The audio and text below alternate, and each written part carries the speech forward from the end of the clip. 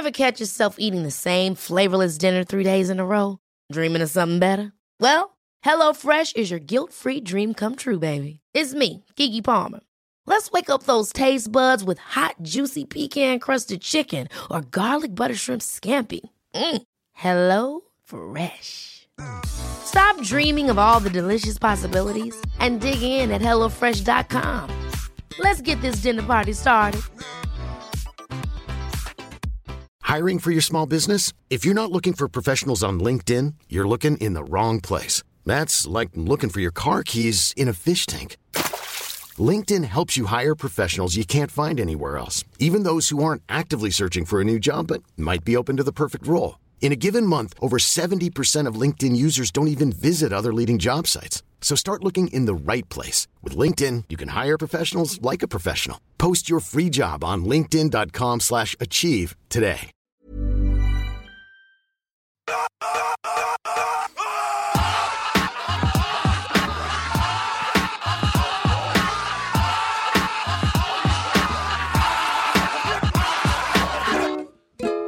Hello and welcome to another episode of the Caged In podcast.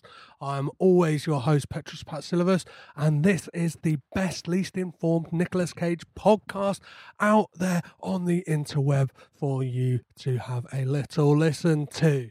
This week I'll be talking about The Sorcerer's Apprentice. I'll be joined by my very good friend and label boss now, Max Cleworth. He owns a small independent record label called Ugly Twin. Check them out. All the details will be left in the show notes, and you can find them on Twitter as well at Ugly Twin Rex. So check all that out, give them a follow, and enjoy this episode. But before we get going with this week's talk of witchcraft and sorcery, we have my old friend, the Anagram Hunter, back with another anagram to see if there is any little clues to whether this film is enjoyable or not.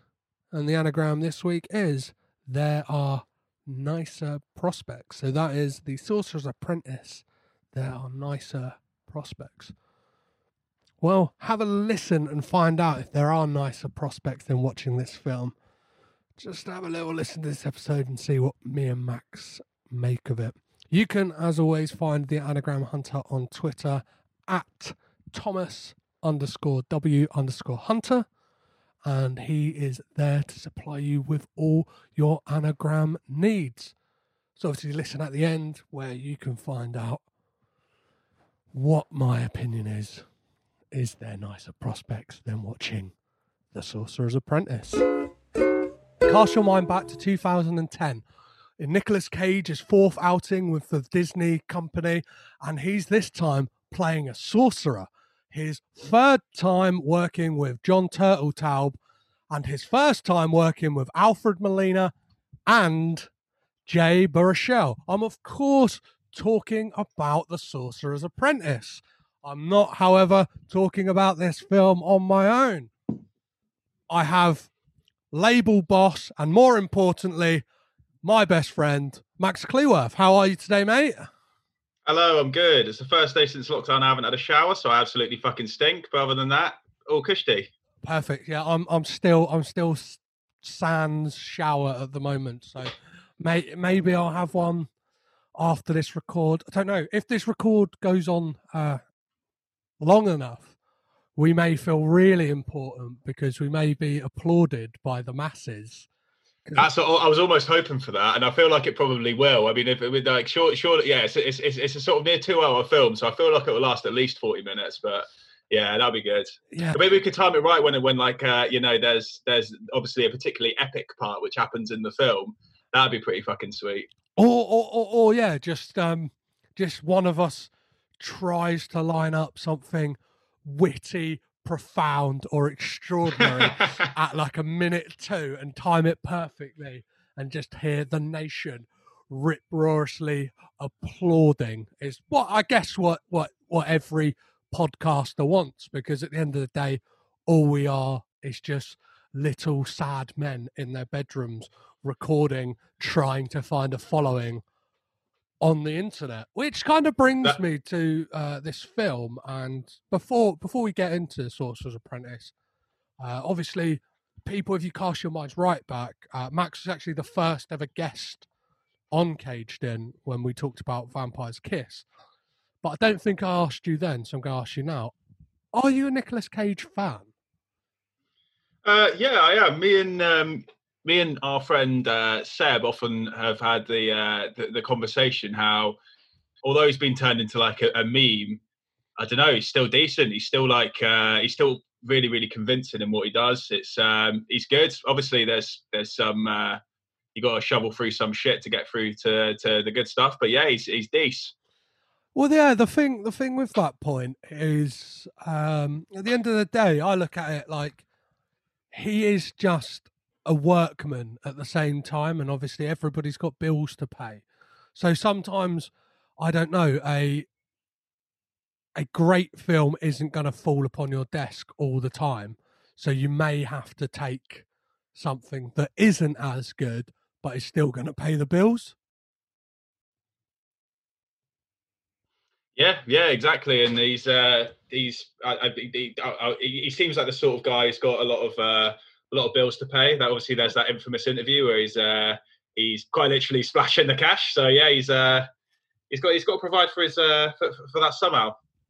Yeah, it's that, and well, he's known for extravagant expenditures, whether that be dinosaur skulls, very, very limited, like early editions of comic books. I think at one point in the 2000s, he owned something ridiculous like 15 properties, 2 of them being castles in Europe. Of course. Yeah, one of them one of them being a castle in Bath. Which, yeah, brings me to this film, because obviously this kind of delves in that world of castles and royalty almost, but more importantly, from the like Arthur story, Merlin. And this is where we start the film, right? With Merlin. Yeah, in 740 AD, I think it said, in Britain. Yeah, I was a bit disappointed there was no mention of any Archimedes or anything like that.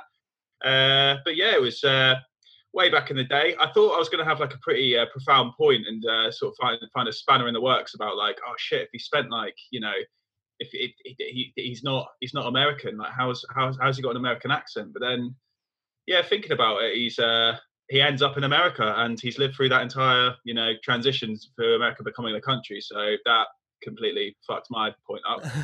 Well, this film kind of like starts off with, it's a lot of information very quickly, isn't it? Like, it's a lot of like, yeah, I feel like they could have had like a film just based on the like, they could make a prequel film and that would be just as like they would be just as mad. Yeah, like I'll jump here. This film kind of feels like they were setting up for some kind of franchise or sequel, and we'll get to as to why later. But it's bizarre because we learn straight away that the foe for this film essentially is going to be like the biggest of the baddest, because it's set up very early on that way back when there were 2 rival factions, and it kind of goes throughout the whole film, and you're either a Morganian, which is the evil, she was like this like grand high witch, or you were a millennian. Was it a millennian? Millennial. Yeah, it did sound like millennial. I was like, oh, okay. This feels a bit before its time, and it's a very bizarre concept of what happens, because Morgana manages to like suck the life of, or no, she kills Merlin. She kills Merlin with the assistance of Matey Boy's. Well, because Merlin's got three assistants, right? He's got the lady. What's her name? Well, he's got Balthazar Blake, obviously, who is Nicolas Cage's character. Yeah, and Veronica. And then Veronica and Horgarth, who with a name like that is obviously going to be the evil one. And then so she gets Horgarth on board, and then she kills Merlin, and somehow Veronica sort of sucks her like soul out of her or something, or like, you know, or does something kind of not really explained all that much, I don't think. And then Nicolas Cage puts them in a Russian doll, right, called a Grimlock. Yeah, and this is kind of like, this is the big setup, and you kind of know from this point on that some like things are going to transpire, and it's going to be again a battle of good and evil. It's a trope we've seen so many times, and especially like around this time in like film history, like, or the 740 AD. Well, no, in just the 2000s. Obviously, this would have been like the year the final Harry Potter film would have come out. This would have been the same year as like Percy Jackson and the Lightning Thief. Like, all those kind of like aimed at like pre-teens, like teenagers almost, and they're kind of dabbling in the world of magic and witchcraft. Whereas like I personally found like to get my opinion out there, like, of this film, is that like there's so much you see in this film that is done so much better in other places. Yeah, I mean, it's that thing where like have you ever seen those articles where it'll say like films came out at specifically the same time, like Ants and Bugs Life and like that sort of thing. That it really, really does feel like one of those. When this is definitely the Shark Tale to Harry Potter's Finding Nemo or whatever.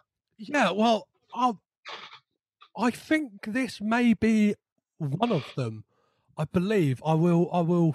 Whilst we're talking, when it comes to me, what its kind of companion film is, okay, I will shout it out.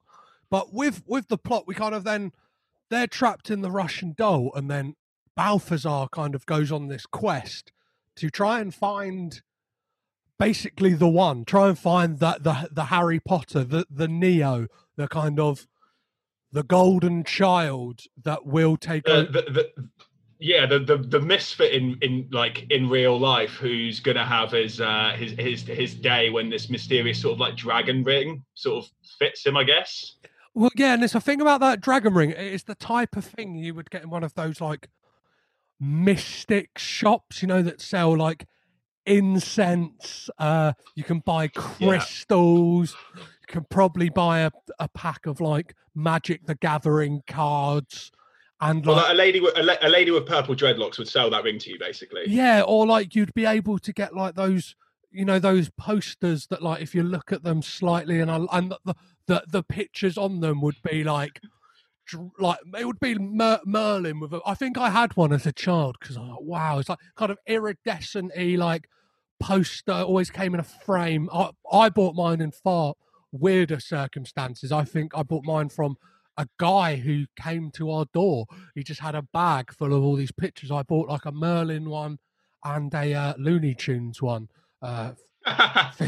Think of that what you will, but so yeah, we kind of see this montage, don't we, of Balthazar going through trying to like, are you the one? Are you the one? And it's like, yeah, to like 100 different sort of like young kids, I guess, from all different parts of the globe. That's made pretty obvious with the, you know, you can see like the pyramids, you can see like all different like cultures basically throughout time. And unfortunately none of them are the one. Well, the thing is with that is that like it's just a bit weird, isn't it? It's just a bit weird, this kind of guy. Like within 10 minutes of this film, we have a guy who's been alive for centuries accosting like a boy and locking him in a shop.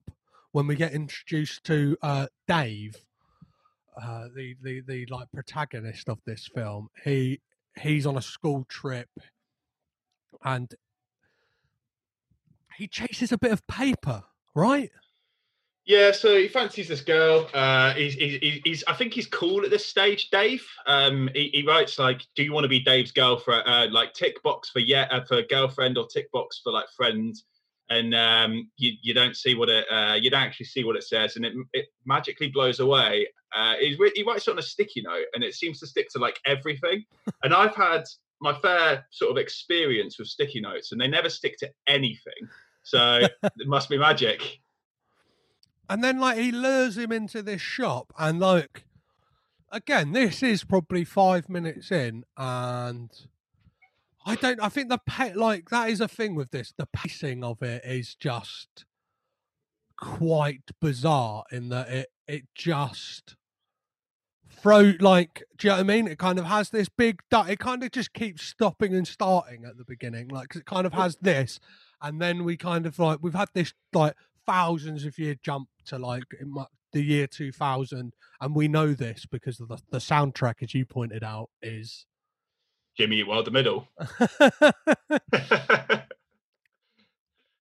And he, like, I don't know, like, what is the shop he's in as well? What is that fucking shop that Balthazar seems to... Snooper's Paradise. for anyone out of Brighton who doesn't get that reference, it is just a shop that sells bric-a-brac. I think dust, bric-a-brac, and just absolute mad shit. Just anything you can think you can get, and anything you can think that you never wanted, you can probably get it in Snooper's Paradise. But like, he then opens he opens the Russian doll, right? Well, he tries on the ring, it's a fit. Yep. And then Balthazar nips upstairs or downstairs and like somehow opens this weird like magic like cupboard thing with his fingers, and then to get like a book of like scrolls or something, which I think he picked up in that montage in a bit of a hurry as he was running away from Merlin's corpse, I guess. And then when he comes down, like, it seems that the like dragon ring sort of it attracts that weird Russian doll, and it breaks through the wall. And obviously Dave, being like, you know, a confident child at this stage, sort of picks it up, and the first layer of it's the first layer of it sort of like sheds away, and Horgarth comes out and starts fucking tearing the shit up, really, doesn't he? Well, yeah, and like, we then, like, it's just bizarre, isn't it? Because then we kind of like he comes out of being locked in this Russian doll for years, and then literally instantly him and Balthazar are locked in just a massive fucking urn, right? Yeah, so they have a big old battle in the weird sort of dusty shop. Then Balthazar, like, he's there like, run, Dave, or something like that. And then as he leaves, he runs out like real scared, obviously, because he's about 10. I think there was a fire in there as well. And then he sees his teacher out there, which is pretty miraculous because he runs away in New York, and it looks like he runs away like quite far. New York's a pretty fucking windy city. He goes full Kevin McAllister, doesn't he? He's just like big time. He's out on the streets. He's fucking. He's lost. He's lost in New York, basically. But he, like, I don't like. We get a cut to 10 years, and this like has scarred him and hung over him, this incident, because when he came out, he looked like he pissed his pants, and like, I don't think, like, the way he talks about it after this point is just quite bizarre. Like, he makes it out like he's been through like hell. And he seems quite, like, well-adjusted, really. Do you know what I mean? He seems a bit nervous and a bit, like, nebbishy, but, like, he doesn't seem like someone, like, the way he talks about it is, like, people have made his life absolute filth. Yeah, and, like, as well, he meets people in the film, and they're like, it comes to light that he's known, like, among the tri-state area or something as, like, I don't know, Davey pissed his pants or something. And there's, I don't know, everyone's pissed their pants, man. Like, I don't know how it is in America, but I've had a very interesting relationship with Ewan. And like, I've never been known as Max who pisses his pants. Well, it's that, and like, he obviously, like, they all think he made up this kind of world of witchcraft and wizardry, but like, we don't get to sit with that long enough. We don't get to kind of like people not believing him, because it is literally instantly like it happens. It's 10 years to the day, so that is the day. Like, we get a very quick thing of Balthazar saying, "Oh, you don't want to touch that urn. If you touch that urn, you'll get locked in it for 10 years." For like, so they made a big point of being like, it's 10 years to the day, because that is the day that Balthazar and Horgarth are gonna be released from the urn. Yeah, but also 10 years from that day, it's his birthday, and I swear it's not actually mentioned in the build up to that it's like, well, when he on the day he pisses himself, that it's his birthday. But when he's like, well, basically, he's turned into a bit of a geek, because one, he's clever, two, he wears really nice flannel shirts, and three, he's got a Misfits sticker on his like wall or something. So like, but you don't know it's his birthday in the first instance, and I would have like. It would have had much more of an impact on you as a child if you wet yourself in public on your like birthday or something. And it like put you in therapy for the foreseeable future, and kind of has made you this like nervous wreck. Like, I kind of get it. I kind of get why he would be in therapy. I just don't feel like the film really needed that. It could just be like, nobody believed me. Fine. Do you know what I mean? Not like it's made me a shell of a man, and like, oh, I can't. Like, he's doing pretty all right for himself. He's like, obviously, he's still in New York. He's now at university, I'm assuming, studying physics. It's physics as well, because he lives in that, like, I don't know, he lives, or he's like got that like rented space, which seems like, one, he said he gets it for free, and it's like the size of like a fucking train station underground. It is basically the Teenage Mutant Ninja Turtles lair. If any of you have ever like seen the Teenage Mutant Ninja Turtles, it's basically, it looks like the set from that, and again, it's just like a thing of like, they need a place that they can train, basically. Oh, he happens to have it. He happens to have like the funding to be able to like just fuck around with Tesla coils, it's like there's nothing. Like, that wouldn't like be a massive drain on like the fucking like the what's it called, like just the electricity's not going, like, do you know what I mean? Like, that would surely be draining like electricity on the grid, like in that local area, big time. And he's just managed to like, do what you want, mate. Do what you want, like. And he's far arsed about with this. He's still hung up on a girl that, like, the girl he fancied, that he was like 10, or he bumps into her, or he said, I kind of didn't get that. Has he always pined for her, or is it just happenstance that exactly 10 years, like, it makes it sound like he hadn't seen her since that day, right? Yeah. I don't think he had, but at the same time, there's no indication that he was remotely sort of like still sort of thinking about her or anything like that. I guess there's no like other indication that he's been romantically. I mean, as we've established, he's one of those sort of like weird Hollywood losers now. He's actually probably quite attractive. He's well dressed, but there's no indication of his romantic life or anything like that. So I don't really know where I was going with that, but that's definitely the most believable thing in this film. Well, it is that thing of just like, it happens to be a lot of like, it's a film that relies a lot on coincidence, like, or magic. Well, yeah. Obviously, there is the magic, but like, for a film that deals with magic, why, like, for the plot to, do you know what I mean? Like, this whole thing, be that dependent on chance kind of thing. It's there, like, if you've got the powers to pretty much do like, not anything, but near enough, like, you've got the powers to do like an awful lot, you probably wouldn't base your plot around something which is, well, yeah, like, that's plus, yeah. The thrust of this basically is him pining after her throughout the film, but learning that he is like a master sorcerer. He is the prime millennial, and he's like, it's basically the Karate Kid meets Harry Potter. Absolutely. Is the way I'd describe this, and like that's like a big chunk of the middle of the film is like just him and Balthazar, Nick Cage, just training, right? And I just want to quickly talk to you about like what do you think of like Nick Cage's look in this film? Like, can you describe to people how he's dressed? Greasy. He's wearing dad jeans and dad shoes and a smelly looking trench coat. And obviously, I don't know. He just looks a bit. He basically just looks like someone who has spent 10 years in an ashtray.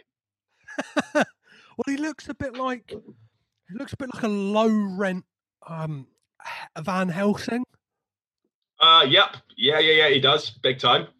With kind of like, I don't know if like whose choice this was, but he's kind of got this like grown out, dirty, greasy, like bleach blonde hair that's kind of like gone all a bit dusty and grubby. I'm not sure if that's like. No, I'm trying to think. His role before this. No, it's definitely got to be a hairpiece. I'm not. If that was a hairpiece, why choose that one?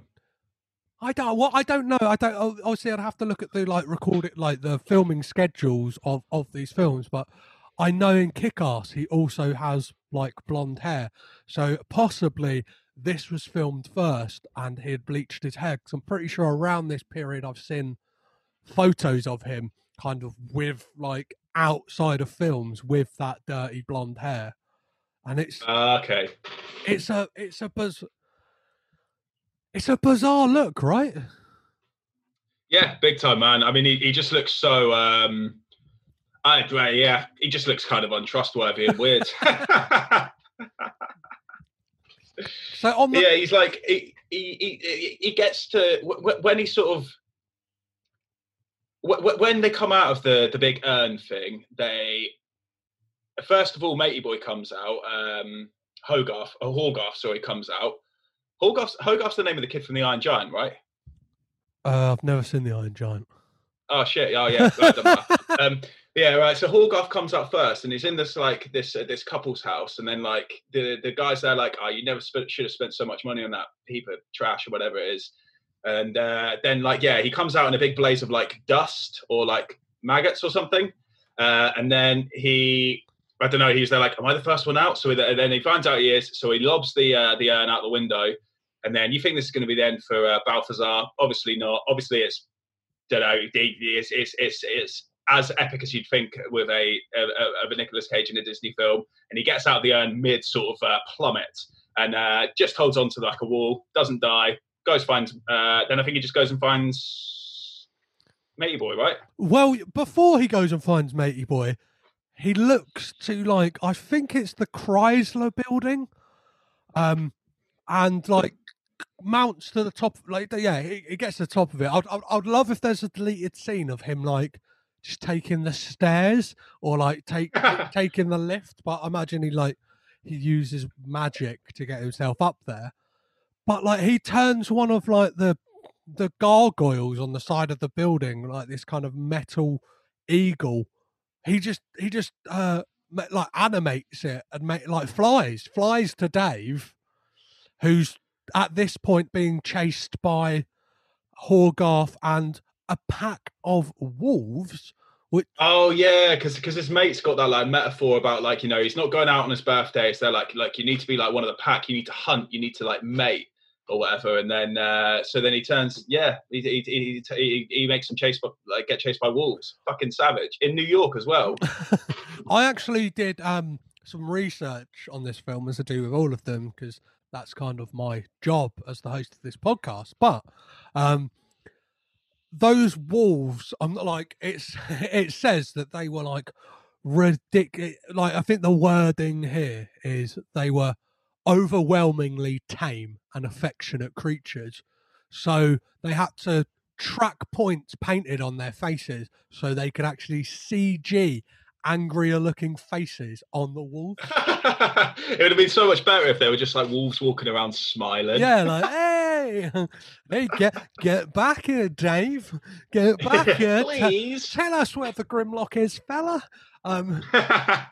So he I don't really want to like just go forensically beat for beat through this, because I just feel like there's not enough, like, do you know what I mean? Like, it's a very formulaic film. Yeah. And I think there's like there's certain points that like we could talk about for ages, in that like he kind of has this confrontation. Again, it's very quickly that he's like on board. In the same night this happens, he's chased by wolves. They end up teaming up. He's not really told why he's the premillennial yet, and like by Balthazar. And then the next thing you know, they're in fucking Chinatown in a like acupuncture like. Yeah, because I think we forgot to mention this as well, but in the Russian Doll, like one of the layers of it was this guy, I think it might have been like a Chinese guy or something like that, like a Chinese warrior. Like he was in it as well. Sun Locke, yeah. It's kind of all of the big bad throughout history.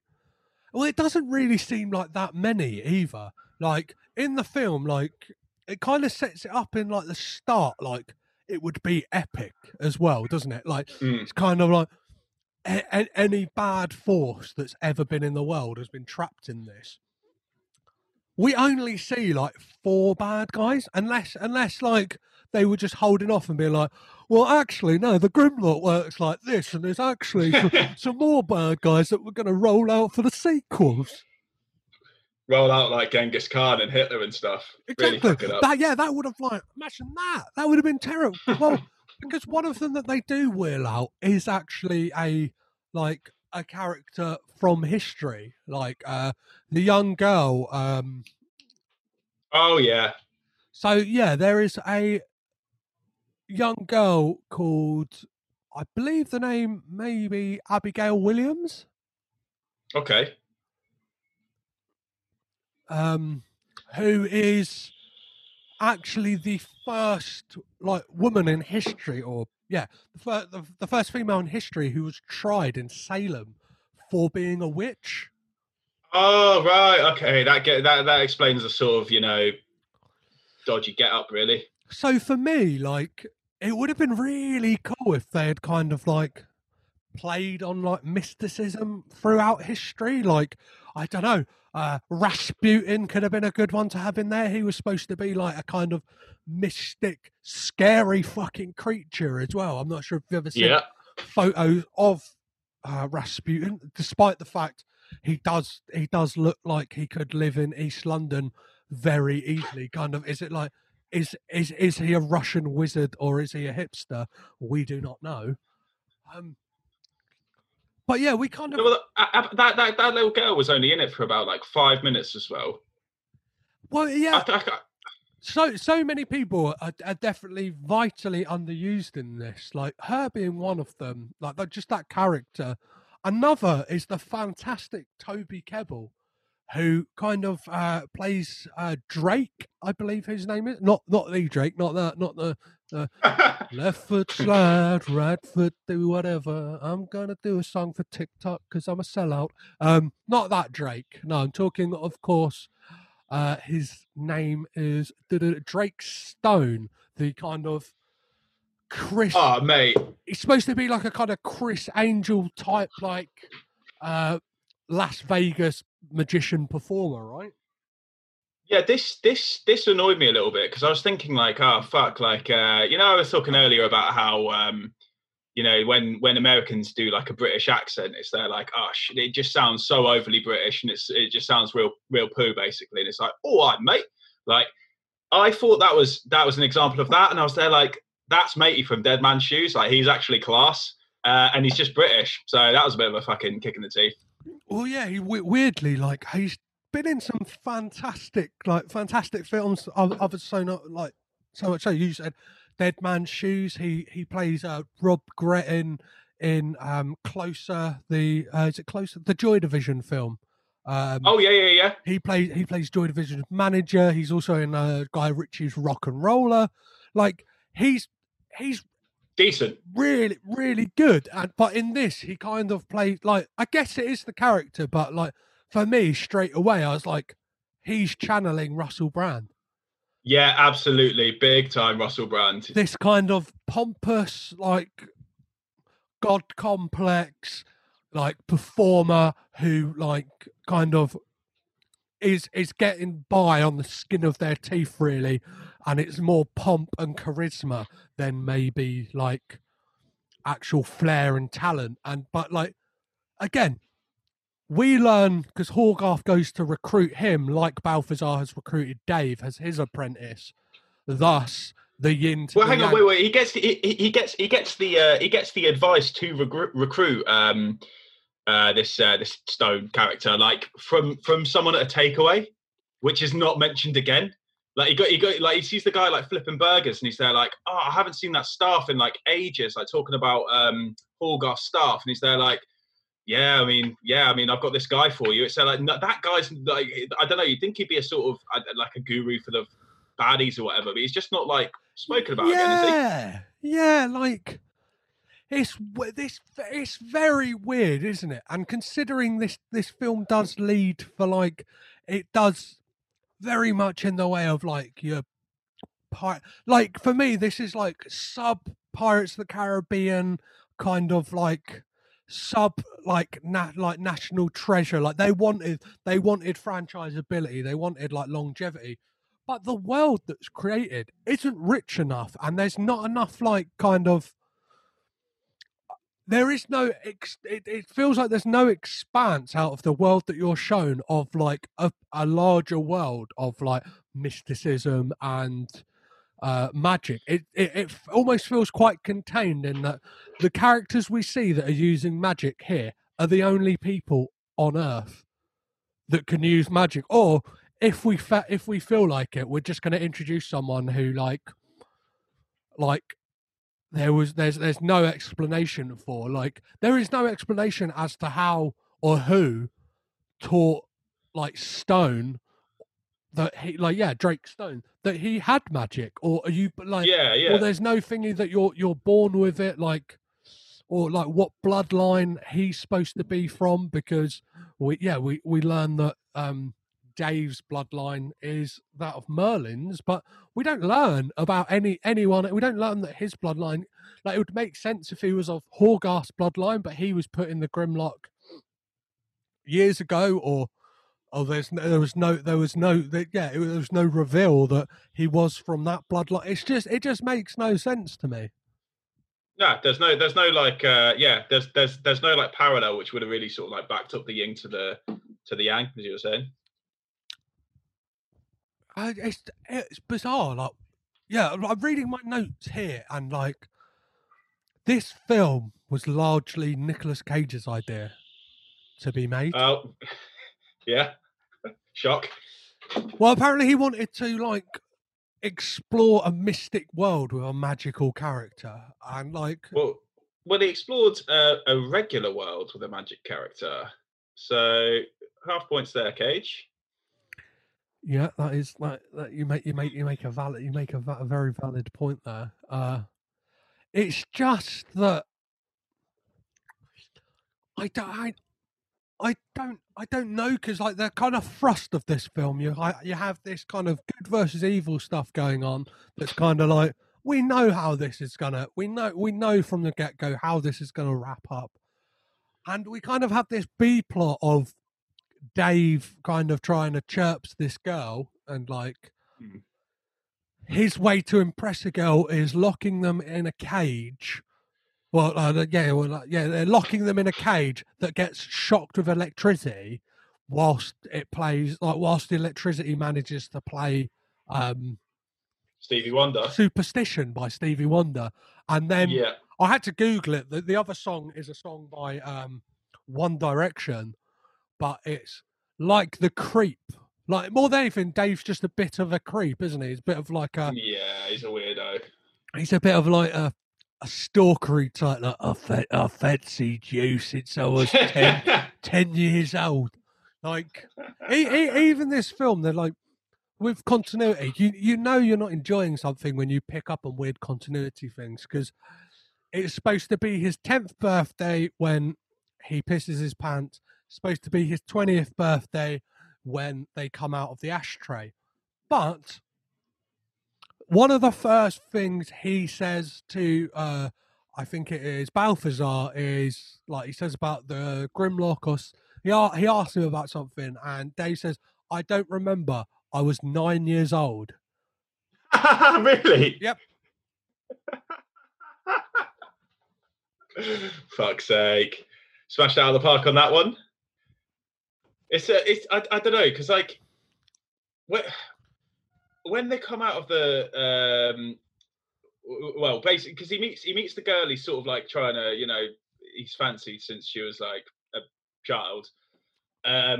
He meets her at like this like physics lecture, because he's like mad into like physics, and then like they walk out like afterwards, and he's sort of like just being like a little bit too familiar, letting her share the umbrella or whatever. And then it seems that like their like satellite's broken, so he's like, okay, cool, you know, I'm a physics like guy, I'll fix that.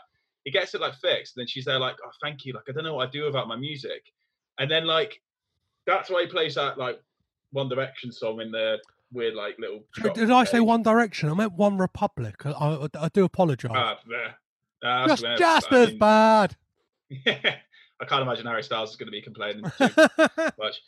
But like, yes, I don't know. And like, she's there like, oh, you know, music is like, it's like my one like getaway kind of thing. And he's there like, oh, I've never like thought about it like that way, or like, you know, alludes to like that sort of mentality. And then he's there like, I've got that with physics. Like, you know, physics is my one like getaway from reality. And it's there like, mate, but like, I get that. Like, it can be a sort of like a thing which you're mad into, but physics is it's not an escape from reality.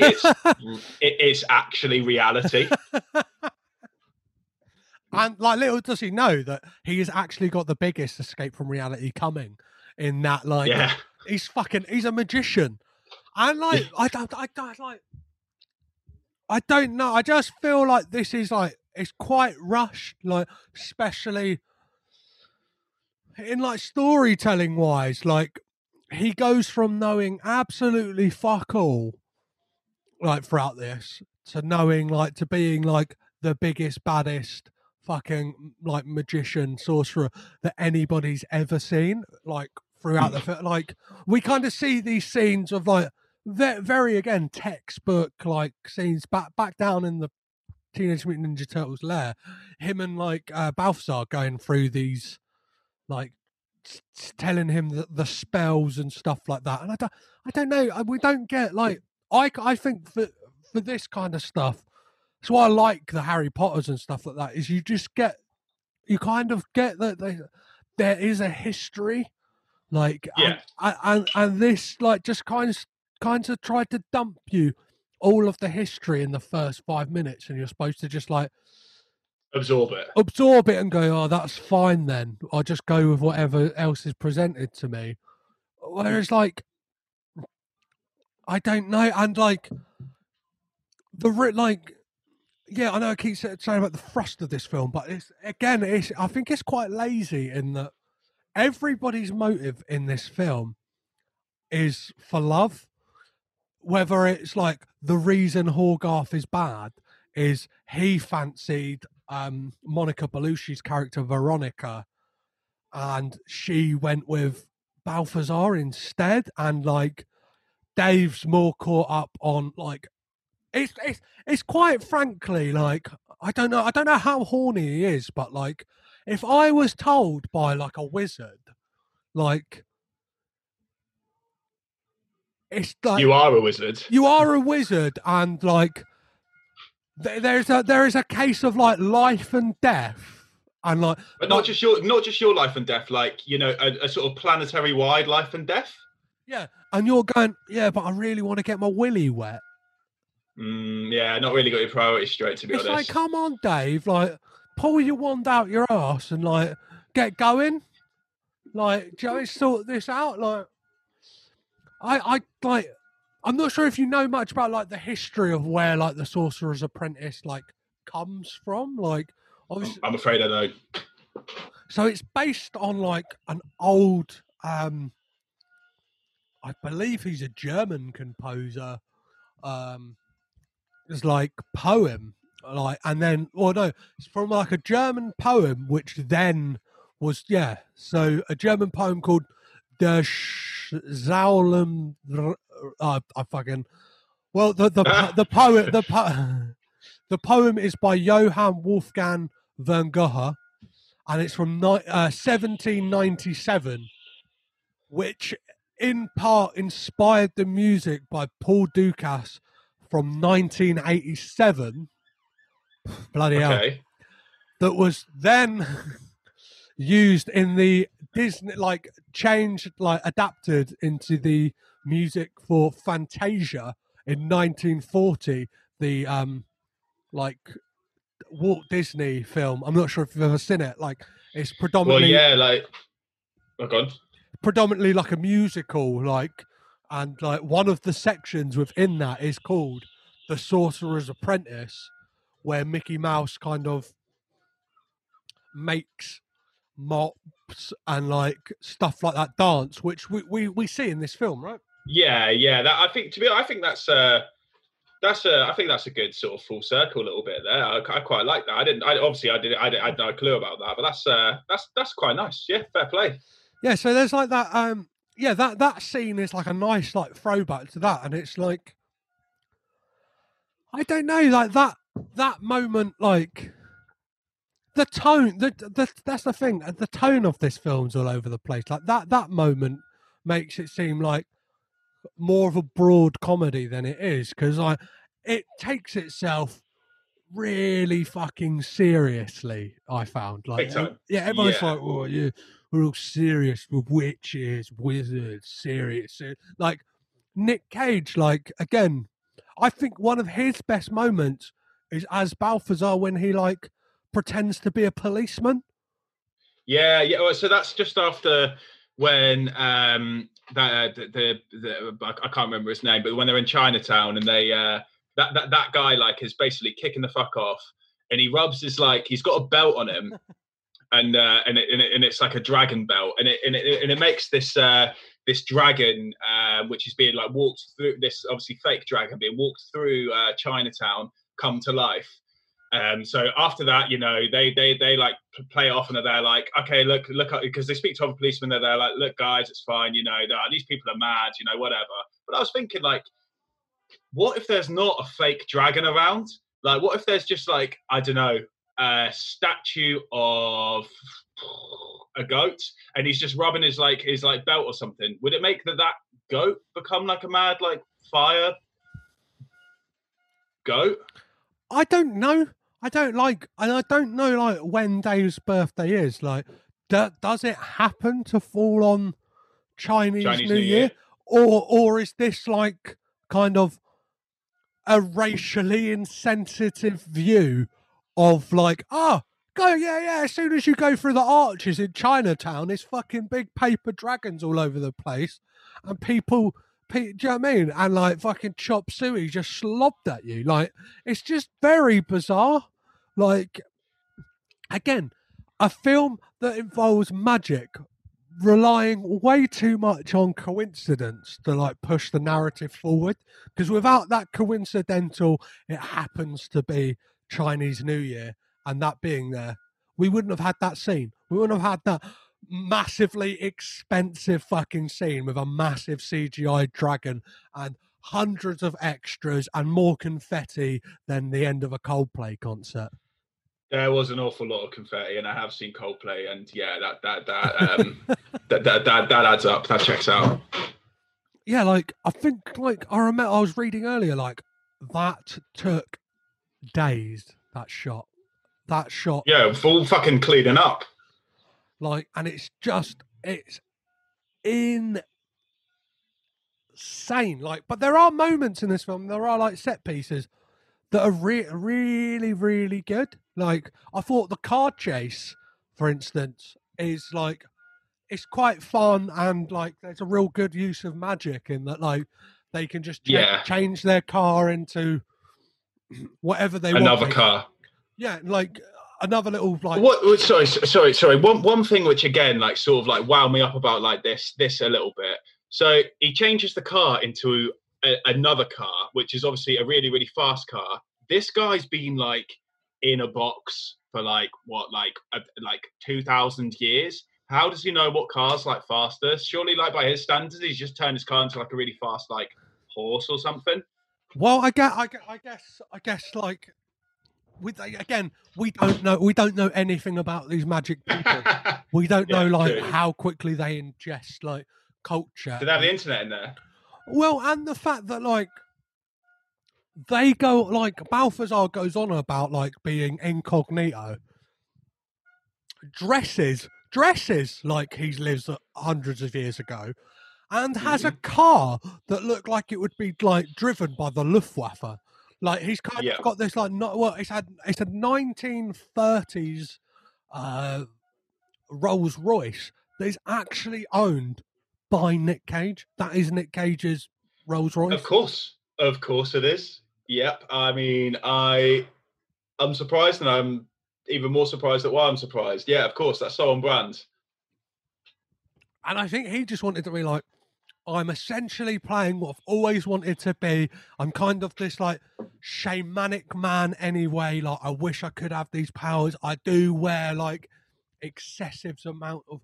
If you see photos of Nicolas Cage in real life, he wears a lot of rings and like kind of does have the look of like a kind of a nouveau shaman. Like that's what he calls his acting style, like a nouveau shamanic like style. And he kind of he's got that look to him, but like it just felt like this was him just going like, oh, like I don't know. This was just a really fucking expensive cosplay, and it's like I don't think that's enough. I don't think that's enough to warrant like to warrant something that's like enjoyable for other people. And that like for me, it's kind of it's annoyed me about this film in that like it could have like I don't know make something that like. One isn't a cash-in on the kind of like witch and wizard thing that was kind of like going on around the time, and two, don't be self-indulgent of like we want to do like Nick Cage wants to play a mystic, so we'll do it. No, make something because it's gonna be fucking good, and like especially in like the kids, the kind of family film genre, it kind of feels like a bit of a slap in the face almost. Yeah, especially because there has been, as we've mentioned, there's been so much sort of like good output in that field. Like, you know, Harry Potter's, they were like, well, I don't know, even if you don't like them, they're objectively like magical in a cinematic sense. This just felt like it's like, okay, well, no, it's Nick Cage living his fantasy wearing a rawhide trench coat. Which is like annoying for me because obviously, like on the whole, I like Nick Cage. I just feel like this film is a misstep in that, like, one, it isn't a good film, like, and I want to hope that it is like a swing and a miss, but like from like reading, it kind of does seem like more of a vanity project, and like being like, how can I have a vanity project and it like hopefully be profitable? Do you know what I mean? Like he's sure. He's already working with like a director he's worked with twice before on the National Treasure films. Do you know what I mean? It's kind of got that like incestuous nepotism going on, and it's a bit like I don't know, like through.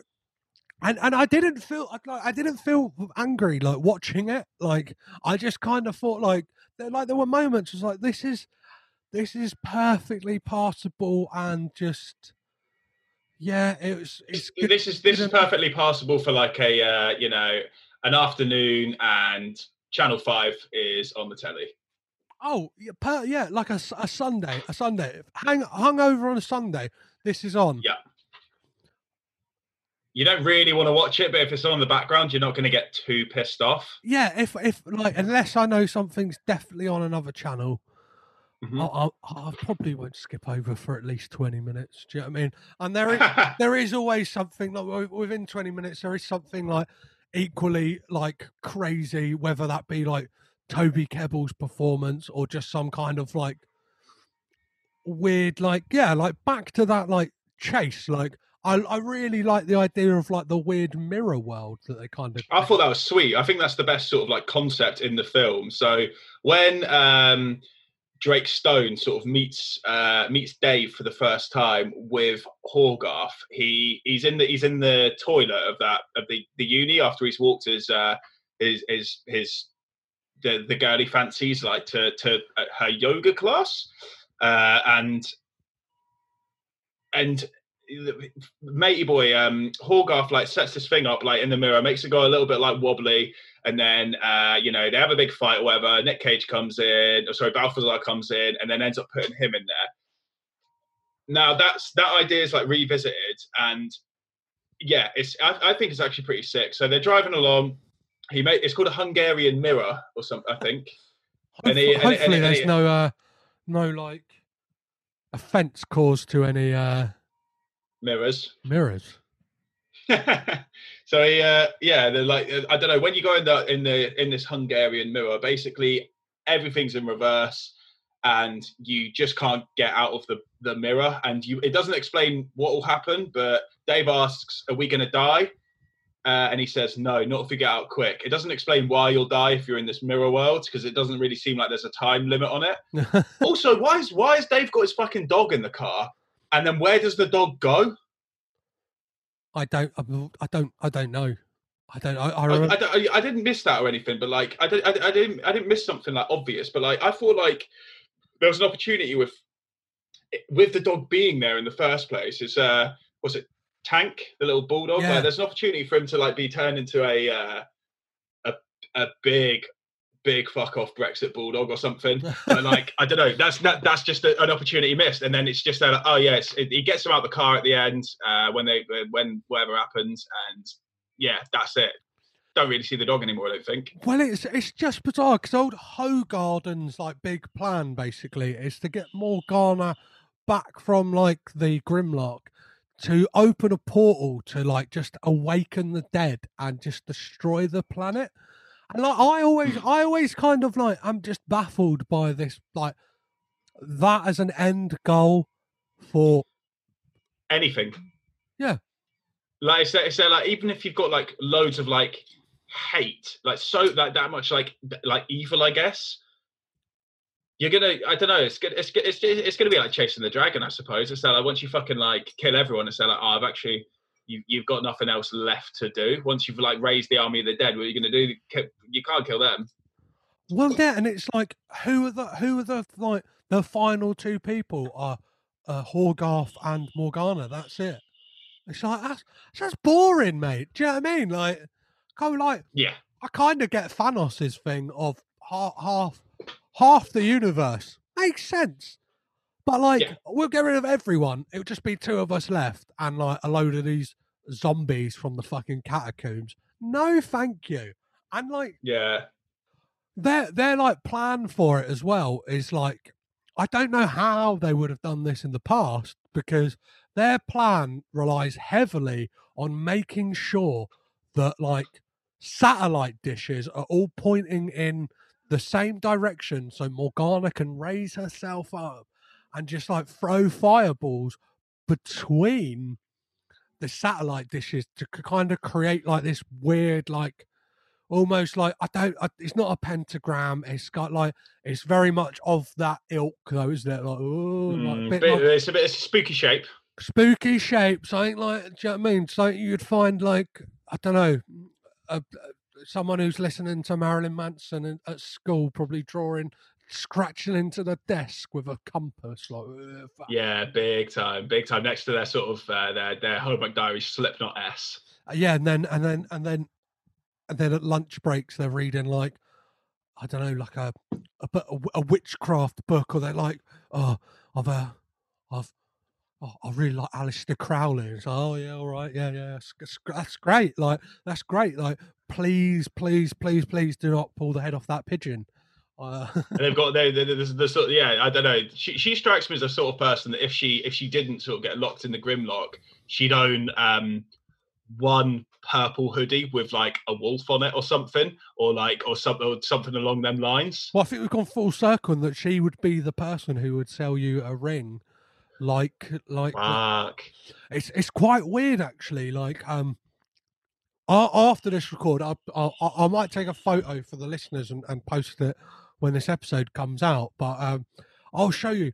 I'm currently like living with my parents, and they have these like dragon and like Merlin like little figurines in our bathroom. Well, they were last time I checked. If they've moved, I'll find out where they've gone and I'll take a photo still.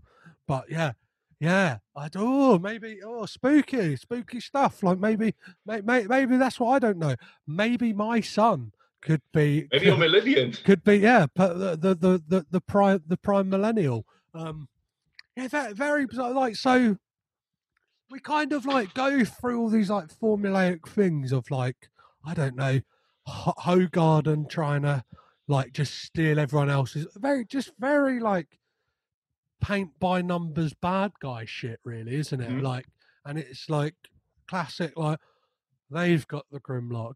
Oh no, they've got the Grimlock. Oh no, they've nearly got the Grimlock. Oh no, the chips very much stack up against like the protagonists, basically. Like it looks like it's surefire they're fucked, and then it kind of, I don't know, like the best friend as well, massively underutilized. Like we see him maybe all of like 2 scenes. I think it actually is. It's the initial scene where he's talking about being in the wolf pack. Then it's the second scene when he's there, like, mate, I really need you, and he's sort of like, you know, chilling out with his girlfriend or whatever, and then there's the follow-on scene where I think he might be driving a car or something, but I can't really remember what. He doesn't really have an impact on the last like bit. Well, yeah. Again, maybe he's looking after the dog. I don't know. And like they're kind of plan at the end, like it kind of, you see it coming a mile off. Like Dave knows all this stuff about Tesla coils. They're doing stuff with regards to satellite dishes and stuff like that. And it's like, oh, of course, like that's going to play a massive part in it, and it does, right? He like, I don't know, like how like. Well, you take the lead on this kind of end battle. I just kind of found it quite underwhelming. So, fucking, what's her name?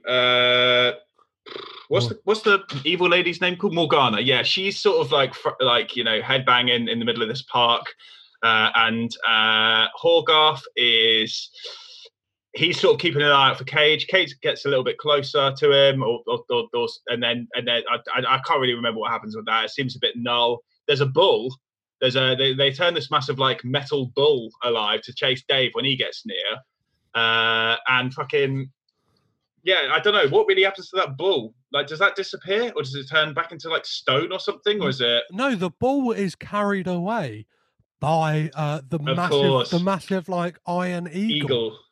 Like those videos you see on the internet of like a goat getting pulled off a cliff by an eagle. It's just like that. And it kind of like, it like Morgana gets destroyed because Dave is that. Yeah, it's the pre-millennial, and he's just like he's got it. Like he's all of a sudden, it's like under pressure. He is a diamond in that. Like he is just shit hot and manages. Well, he brings out that great line. So after, because he gets his girlfriend to sort of like kick one of the satellites, so it just goes all skew with, and then they can't raise the dead from like, you know, everywhere in the world it seems. So like once that happens, she's there like, oh my god, like what's happening? He's there like, I'll add some science to your magic or something like real a really bad line, worse than that somehow. But yeah, really, really underwhelming. Oh yeah, and he like just electrocutes her, and then she just like disintegrates into dust. Like again, like Horgas ending is just like really bad in that like you don't see what happens to him. He's off screen, and like the moment I saw that, I was like, they're gunning for a sequel. They are 100% gunning for a sequel. Yeah, and big it's time. just like no. Like if that was the case, they should have like really slowed down the pace and created like a nice, believable, interesting world. Like and given some sort of like digestible character development instead of that, like, okay, so this happened with like wizards thousands of years ago. Then there's this massive like really rushed montage, and now they're playing some like 2000 pop punk. So like Balthazar nearly dies because Dave is like the fucking shit hot apparently wizard that he is. All of a sudden, he brings him back to life, and everyone gets what they want. Basically, like they get the girls. That again is like the thrust of what everyone wants in this, and it's just a bit like, oh, like, do you know what I mean? Like, can people actually do stuff for the good of other people? Like, Balthazar, stop thinking with your little floppy wand between your leg. And Dave, you should stop doing it as well, you dirty little prick. Like, it's just, I just like, come on. Like, and it's like, that's it, really. That's the film. Like, they kind of, apart from, did you see there was a post-credits scene? Oh, I didn't. No, I waited a little bit into the credits, and then I thought there's probably not going to, because it looked like the Disney Plus stream was ending too soon. So obviously they had a sequel intended. What was it? So again, like if it was just this, it would have been quite nice because first of all, you see the hat that Mickey Mouse wears in Fantasia in like under a bell jar, like in an office, and you're like, oh, that's pretty cool. And then the camera pans across, and we see Horgoth's hat that Dave had found in the park on the table, and then we see what can only be described as the very distinct silhouette of Horgoth coming past and taking his hat, and then bang, cut to black. So wait. So Dave took the hat. Dave took Horgoth's hat. No, I think he just discards it. I think he. Okay. I don't know who took that. After spending this much time and this much effort to sort of stop evil kicking off anywhere and everywhere, you'd make sure that like the guy who is a massive catalyst for this was done. Oh, definitely. But that's what makes this film just like stink of like we want a sequel, and it's like you don't just get a sequel like because you want it. Like you have to earn it, and by doing that, you make a decent film that's like engaging and like creating a world that people want to go back to. Like again, it's very loosely based on a song from a musical that Disney had like 80 years ago. Yeah. And then on top of that, like it's kind of like rushed. I feel like I'm just repeating myself, but I just can't like explain enough how kind of like it's just quite underwhelming for like what can be quite like a joyous and fun like genre. Like I'm very much into like what would be considered family films a lot of the time. Mate, they're amazing. They're great. They're like, they are literally enjoyable for all the family. Like if you leave all your pretense at the door, they're like, they're great. They're great fun. Well, even looking at like the same team, we look at like the Nicolas Cage, John Turteltaub like team up. Like it works. Like have they only done National Treasures together? Yeah, but both of those they're great. Yeah, they're wicked because they set up a world that is like believable, and I don't mean just because this is like magic that it's unbelievable, but like it's not convincing. Yeah, it's not a convincing world. Like obviously the stuff that happens in National Treasure is still like out of this world in a way, and that like it's not that wouldn't like that's not going to happen, but you can like it's enjoyable enough, and the kind of thrust of the story is like believable enough. Yeah, in the world, it's got substance and it's engaging. And it's got charm. It's got charm. This kind of like lacked charm, and it was like. Well, you say it lacked charm, but there is a. I wrote down a quote from when Balthazar first meets Dave, and he's like telling him all about Horgarth and stuff, and he says, "Don't be careful, or he'll turn you into a pig who just loves physics. If that's not charming, I really don't know what it is." So, I guess that is the Sorcerer's Apprentice, but like I got a few questions to ask you before we wrap this show up, because it's getting late and it's really fucking hot. It's really hot today. Have you like? Yeah, I'm sweating. I opened my window earlier, but then because I've recently moved into a place where there's a takeaway just below, which is still open, and they play reggae really, really loud like, all the time. And when I first moved in, I was like, oh, this is quite charming. This is quite nice. But now I'm there like going to sleep, just singing like oh oh oh, and that's getting a bit old. And I didn't really want anyone else to experience that against their will. So yeah, before we wrap this up. I have a scale in which I judge Nicolas Cage films normally. If all the answers favour more towards yes, tends to be, but a good film. It's my personal scale, and I'm kind of like for those of you at home who don't know, like I will be releasing the data I'm collecting at some point in some weird way. But question number one is: does Nick Cage have bad hair? Does he have bad hair? Yes, absolutely. Well, is it out of 10? No, just yes or no, like straight up yes or no. Well, 10. yes, he does. He does. He's got very bad hair. He's got. I can't really think of a Nicolas Cage film you might be able to, but I can't really think of a Nicolas Cage film where he's got worse hair. Yes, I can. Next. Okay. Next is the one that spawned that very famous photo that kind of circulated the internet for years of Nicolas Cage with like an eagle on his head. Okay. The hair, like the hair piece, is out of this world. Is it? It's perfectly cheap and nasty, and like looks all kind of bad. And yeah, it's probably the worst hair. I think his hair in this one just sort of like annoys me so much, is because it looks so like realistically bad. Like it looks, I don't know. Yeah. It's yeah. And then my second question of this is always: does Nick Cage have a mental voice? Is he anything mad with his voice? Like, as you know, Vampire's Kiss, like that is very mad. That is a Cage. Like, where's that come from? Deadfall, again, a film where it's like, where's he from?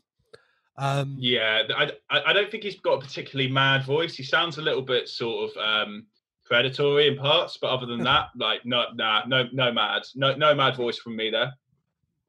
And the third and final question that is always a like kind of something a lot of Nick Cage fans look for, especially since he's become the kind of meme phenomenon that he is do we get a Nicolas Cage freak out in this film? The Nicolas Cage freak out. I'm trying to think of you can't really class sort of spawning confetti out of your hands as a freak out. No. You can't really class driving a car that was probably leased by Marilyn Manson as a freak. I don't think you can get. No, I don't think that you can pull a freak out of this film. He seems pretty one-dimensional all the way through. There's no sort of peaks or troughs in his in his output. Well, like, since I've been like using this scale, and it's something at some point I will like revisit his earlier films and test them by this scale, is it tends to be that if the first answer is yes, so like, does he have bad hair? It's normally bad hair, like no crazy thought. No, well, no. It tends to be that the last two, if one of those is yes, we've got like a goodie on our hands. Do you know what I mean? We've got something. We've got something. We've got like a bit of meat. Like whether that might be like a Mandy freak out. Like that is like it's got the mother, like a mother of all like Nick Cage freakouts. Like, but his voice is fine and his hair is fine. But there's other films like Vampire's Kiss, like as much as again it's kind of joked about and stuff like that. Freakouts, left, right, and centre in that film. All the time, more freakouts than not. Mad voice. Very mad voice. Sometimes mid freakout. I would say like a highly enjoyable film. Like I think it like swung for like that's a film that feels like it swung and missed. Basically, it wasn't setting out to like, I don't know. It wanted to do something, but didn't. It did it. Yeah, it's kind of like an Icarus. It flew. It just kind of didn't get where it wanted to go. But like, yeah. Whereas like the films that seem to be like the most like, I don't know, like ones I tend to not enjoy are the ones that like just seem a bit lackluster and just like Nick Cage is phoning it in. I'd very much say, considering like reading the background that this was his idea and like just kind of he's got that affinity for the kind of mystic world that like he didn't give it a bit more oomph. Yeah. I mean, to be honest, if you didn't tell me that he was the one who sort of it was his idea and he put like loads of money into it, I would have put money on. I did say he put money into it. Oh, sorry. Okay, well, I think he might have been one of the producers, maybe. But yeah, I don't know. If I didn't think that this was his idea, I would have definitely thought he did this for a fat wedge, and that's the only reason.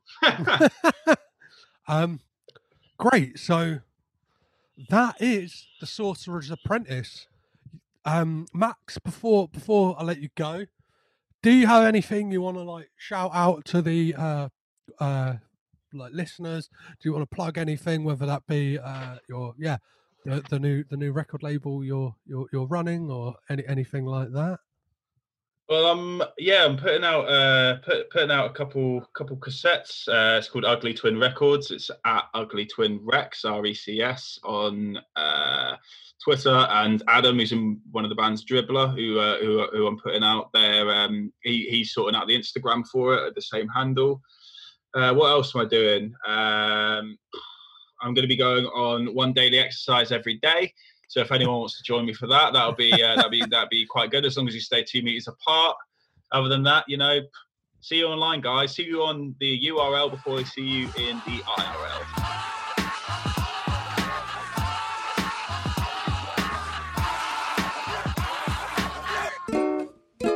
So there you have it, guys. Another one bites the dust. Sorcerer's Apprentice was a bit of a stinker. So to wrap things up with the Anagram Hunters Anagram, there are nicer prospects in watching the Sorcerer's Apprentice. There's many. There's probably Percy Jackson and the Lightning Thief, the Vampire's Assistant, or any of the Harry Potter films. You'd get a much more of a magical and fantastic ride than this. I just think, I don't know, it's a bit of a swing and a miss with this one. And it had all the potential to be great, but didn't quite cut the mustard. So, as always, you can keep up to date with what the Caged In Podcast is doing on Twitter, Facebook, at Caged In Pod. You can go on Patreon as well. I have a Patreon account. There's many different rewards, from small things like joining the Cotton Club, the Caged In based chat group where we can discuss ideas and things that you want to kind of see on the episodes or any of the interviews I'm doing. If you have any cool leads or suggestions of who I could speak to, you can always catch me on there. And there's far more crazy things. So on some of the higher tiers, you can get yourself a t-shirt. You can, I think for something ridiculous, I will come to your house and record an episode. I will fly to wherever you are in the world, but you got to give me a lot of money for that one. And I think it's something like $70 or £70. I will call you up and read the Declaration of Independence to you. So if that's something that feels like, oh, what is my life missing is a stupid Englishman reading me the Declaration of Independence, then go on over to Patreon and sign on up. Join me next week as I talk to my good old friend Joe Gardner of the Tonight With podcast, where we will be discussing something that seems like there's a bit of a theme of what's going on in Nick Cage's career at this moment, because we'll be talking about Season of the Witch, and this is a bit of a packed lineup. So we have Cage, Rob Sheehan, Ron Perlman, and the great Stephen Graham in what looks like a medieval witchcraft epic. I look forward to speaking to you then. I've been Petrus Patsilivus. I've been caged in. You guys have been fantastic. Keep caged in at home. We're all caged in at the moment. Stay safe. I love you. Bye-bye.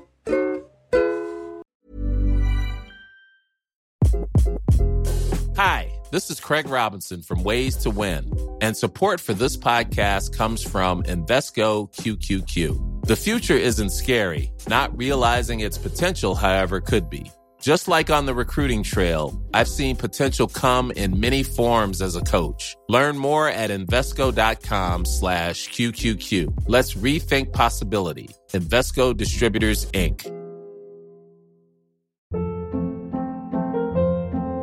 Hold up. What was that? Boring. No flavor. That was as bad as those leftovers you ate all week. Keke Palmer here, and it's time to say hello to something fresh and guilt-free. Hello Fresh. Jazz up dinner with pecan-crusted chicken or garlic butter shrimp scampi. Now that's music to my mouth. Hello Fresh. Let's get this dinner party started. Discover all the delicious possibilities at HelloFresh.com. When you make decisions for your company, you look for the no-brainers. If you have a lot of mailing to do, Stamps.com is the ultimate no-brainer. Use the Stamps.com mobile app to mail everything you need to keep your business running with up to 89% off USPS and UPS. Make the same no-brainer decision as over 1 million other businesses with Stamps.com. Use code PROGRAM for a special offer. That's Stamps.com, code PROGRAM. This podcast is presented by the Breadcrumbs Collective, home of the Pod Charles Cinecast, Caged In Coppola Connections, A Driptown Limerick, Maine, Franchised, and many more to come. Our shows are all presented ad-free and made possible by listeners like you. Please support our shows by subscribing, leaving ratings and reviews, and becoming patrons at patreon.com. If you'd like to learn more about Breadcrumbs, head over to breadcrumbscollective.com. Breadcrumbs. It's more than a podcast network. It's family.